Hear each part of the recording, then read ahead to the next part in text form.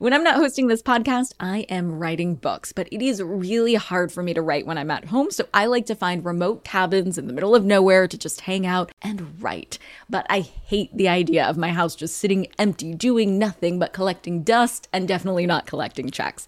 And that's why I'm an Airbnb host. It's one of my all-time favorite side hustles. Other popular side hustles are awesome too, don't get me wrong, but they often involve big startup costs. By hosting your space, you're monetizing what you already have access to. It doesn't get easier than that. And if you're new to the side hustle game and you're anxious about getting started, don't worry, because you're not in this alone. Airbnb makes it super easy to host. I mean, if I could do it, you could do it. And your home might be worth a lot more than you think. Find out how much at airbnb.com/host.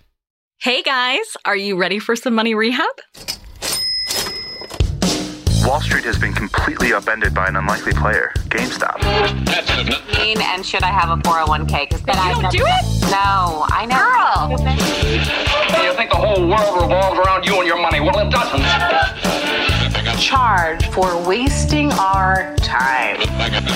I will take a check like a old school check. You recognize her from anchoring on CNN, CNBC, and Bloomberg. The only financial expert you don't need a dictionary to understand, Nicole Lapin. Today is a super special day here at Money Rehab because today is the day we publish our 100th episode of Money Rehab. 100 episodes. Can you guys believe it? I will say, with The Daily Show, 100 episodes does go by so quickly. We launched back in April, which feels like yesterday, but we have covered so much ground. We have nailed some money basics and ventured into some deeper financial waters.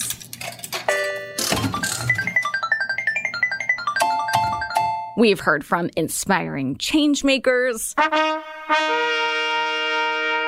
And we've had interventions with you, our amazing listeners. We're actually going to check in with those listeners at the end of this episode to see how they're doing. But in the meantime, I want to take you for a ride on my thought train. So I've been getting in my feels thinking about the 100 episodes you've listened to so far. And I say you've listened to all 100 episodes because I know you've listened to all 100 episodes. You would never, ever skip a day of Money Rehab, obviously. And so I was thinking about these episodes. Well, you know me. I've always got my mind on my money and my money on my mind. But long story short, I went down some pretty nerdy rabbit holes. You want to come with me? Of course you do. So all aboard the thought train. This is how it started. I woke up thinking, our 100th episode. And then, because I'm me, I started thinking about the $100 bill and that this is the Benjamin of episodes. Obviously, the term Benjamins has become slang for $100 bills because Benjamin Franklin is on the bill. He actually is the OG face of the bill and has been sitting pretty on our $100 bill for over 100 years. The first $100 bill was minted in 1914, but in 2013, as you may remember, the bill had a little glow up and added 2 more security features. As I was reading the casual history of the $100 bill, I thought about running to the bank and taking out a few hundos just to take a look at the imaging firsthand. But it wasn't in my spending plan, so I just did a Google image search instead. And you should too if you want to follow along. The first security feature is a blue ribbon that cuts vertically right next to Mr. Franklin's pretty mug. The blue ribbon has a holographic look to it. And the cool feature is that depending on which way you tilt the bill, the ribbon displays bells or the number 100. The second security feature is a fancy bell inside what I'm told is an inkwell. But to me, it just looks like a regular old pot you would see at a gardening supply store. Similar deal as the other security feature. The fun part of this image is that depending on how you tilt the bell moves up and down in the inkwell. You may be thinking, what makes these things security features, Lapin? Last time I checked, if I needed to recover my email password, I need a code sent to my cell phone, not a peekaboo inkwell. Well, these optical illusions are super hard to replicate, which makes it harder to counterfeit and also easier to spot a fake. If you think the front of the bill is cool, like Doja Cat says, wait till you see it from the back. The back of the $100 bill features the picture of Independence Hall in Philadelphia. When the bill was created in 1914, the clock pictured in Independence Hall was set at 4:10. In 2013, the number was changed to 10:30. And get this, no one knows why. This is actively driving me so super crazy. But if you try to track down an answer, the internet basically shrugs you. If you have any ideas, please DM us at Money Rehab Show. We want answers. Some historians think that 4:10 was just the time of day the designers created the image in 1914. But we don't buy it. And not to start a conspiracy theory, but maybe. But I think it's some sort of national treasure-esque clue. Now for a real tone shift to talk about cocaine. Did you know that traces of cocaine are found on 80% of bills in circulation? 80%! If you've seen Wolf of Wall Street, maybe this number doesn't surprise you, but I am shook! And now I'm really glad that this Pollyanna did not go to the bank to take out a Benjamin. After digging into this research, I started to think about the value of $100 and how much that money could grow if you were to take that Benjamin and index fund and chill. If you invest $100 in an index fund and reinvest everything you earn from that investment, how much do you think you'd have after 100 years? And are you counting with your fingers now or trying to count it out? Well, remember, an index fund should follow the trends of the market, and the market has historically grown around 8% every year. If that 8% growth rate holds for the next 100 years, that $100 you put in an index fund will grow to over $200,000. Yes, now are you finally going to listen to me when I say index funds and chill?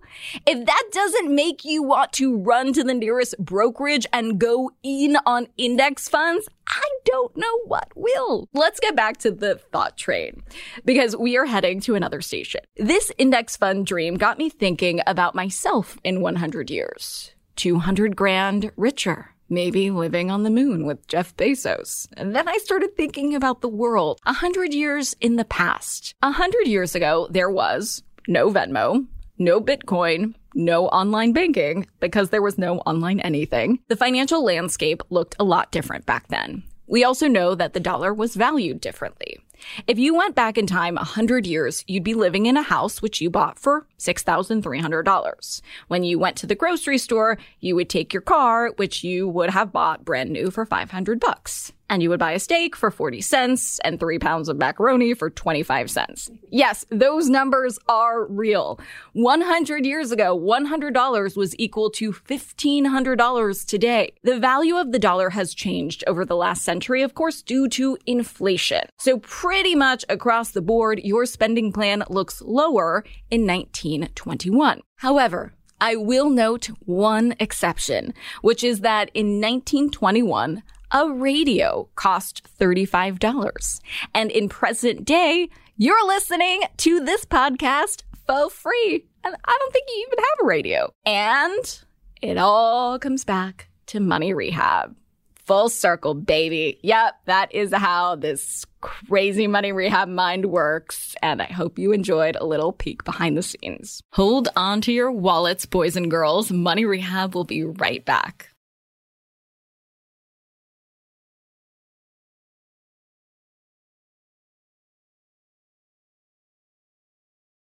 Now for some more Money Rehab. At the top of the episode, I mentioned that we would be hearing from how my guests have been doing post their Money Rehab intervention. And I am so excited to share their incredible progress. I started this show because I wanted to make a difference in your life. I wanted to help you get it together and get it all. And it's been working. And it's not a flex because I'm not saying I did this. I'm saying you did this because you took the first step of recovery and admitted that you had a money problem. I didn't change your life.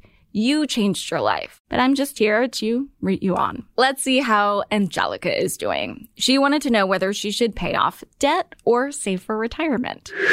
Hey, Nicole, Angelica here. I wanted to follow up on our amazing conversation on your podcast. thank you again so much for taking the time to impart your wisdom on me and give me some insights, because I've already gained so much from just taking action on what you talked to me about. So the very first thing that I did after our chat was look into my 401k with one of my very first employers. I won't say how long ago, but I had about $5,000 in that 401k, which is awesome. And because it had been so long since I worked with them, they actually already distributed it through a third party into a safe harbor IRA. The next thing I did was open my 401k with my current employer, and I have 10% going straight into that every single month. At first, I was a little bit worried that I might miss that money from my take-home pay, but I'm actually not. So we have reworked our monthly budget so that we can incorporate not just having our regular savings, but also having more investment opportunities for ourselves. So we're working through the details of what we want our portfolio to look like and making sure that we're, having our emergency fund nicely padded, having our regular savings set up, but also diverting more funds into our investment fund, because we really want to grow our money, make our money work for us, not just depend on us working for our money. So we're excited to continue to develop that and see what different investment opportunities would be best for us. And I just wanted to thank you again for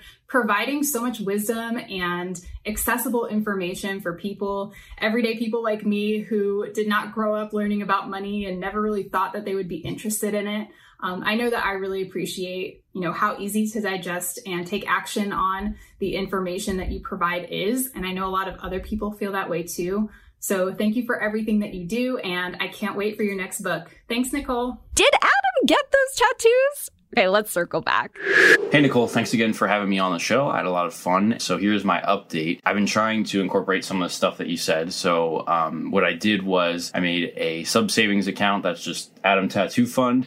And I looked at my spreadsheet. I track all of my expenses. And last year, it was a very comfortable year for me, too. My expenses were around $30,000. Even though that was a comfortable year, I basically am cutting that off as my emergency fund. So the rest, which was a little over $10,000, is going into my tattoo fund, which makes that, I believe, a little over $11,000. So that makes me feel a lot better. And I feel a lot less pressured and kind of tight with money on that. And I have made a couple appointments for the sleeve. So thank you again. And I hope our paths cross again someday. And how much has Sunny saved by negotiating so far? Hi, my name is Sunny, and I came on Money Rehab to share my negotiating stories. I listened to the negotiation episode of Money Rehab and heard Nicole talk about taking the opportunity to negotiate things that honestly I'd never really considered. So I decided, what the heck, I'll give it a whirl. And first up to bat was my homeowners association fees. Based on some of the techniques that Nicole had suggested, I was able to reduce the amount that I was paying per month. I, from that point, went on to my cell phone service, and consequently, I was able to get a much better rate on my cell phone service. One of the best hints that Nicole had discussed was the idea of not waiting until you need to negotiate the interest rate on credit cards, but doing it while you still, before you even need to take advantage of a lower interest rate. So I did do that. And although I'm able to pay my bill every month, totally clear it out. If there comes a time when I'm not able to, I have a much reduced interest rate. Thank you so much to Nicole. Congratulations on your 100th show. And I continue to look forward to all kinds of really good advice, suggestions from Money Rehab.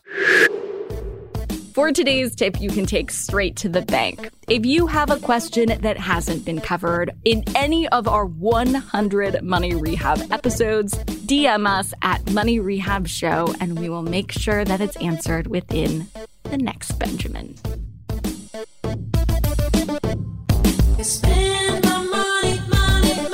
Money Rehab is a production of iHeartMedia. I'm your host, Nicole Lappin. Our producers are Morgan Lavoie and Catherine Law.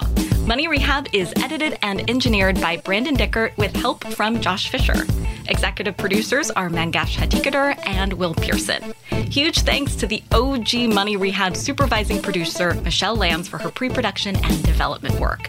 And as always, thanks to you for finally investing in yourself so that you can get it together and get it all. Spend my money.